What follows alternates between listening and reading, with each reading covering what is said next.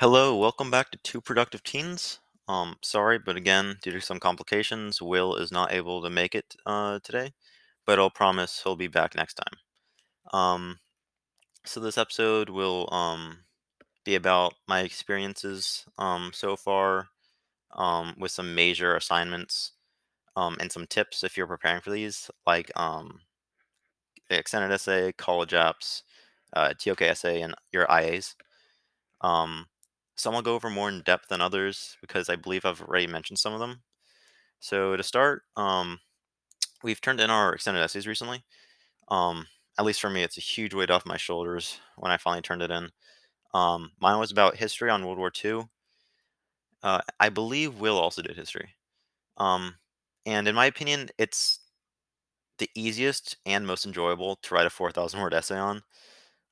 You can always research more information, add it wherever you need.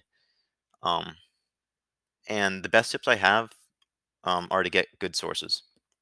By that, I mean sources that you can use multiple times because graders will check how many times you use a source. So you definitely need to use it consistently and not just use a source just for a few words and throw it in there. That won't work very well. Um, in general, procrastinating happens, but try your best to finish the essay within a couple of weeks before it's due so you can have time to edit and do your works cited. Moving on to the IAs, they're really stressful because you have so many if you're in diploma. So procrastination won't work well for a well thought out IA. For me, I have or had psych, environmental, and history, and then my Spanish and lit orals will be later. Or I did math last year. Um, so except for history, those IAs are really structured and scripted. But history is more open. So for environmental, you have a lot of time for the experiment. So you need to work on it as soon as possible to save time for your other work. Um, then psych is probably one of the easiest because after the experiment, there's a clear format that you have to follow, and veering off of it will actually you'll lose points.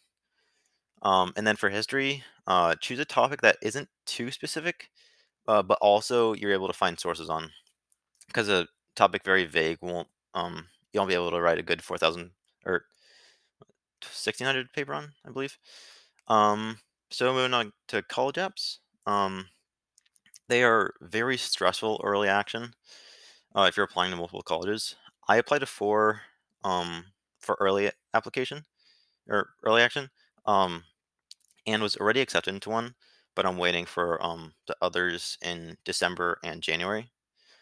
I'd say definitely have a safety school or two, but don't have too many because it'll be too much work.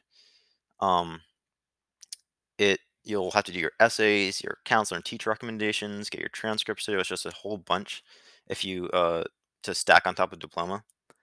But it's also good to have some reach schools because you never know if you'll get into it.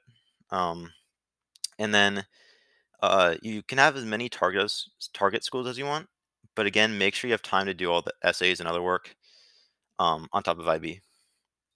So lastly, we actually already turned in our TOK draft essay or rough draft essay.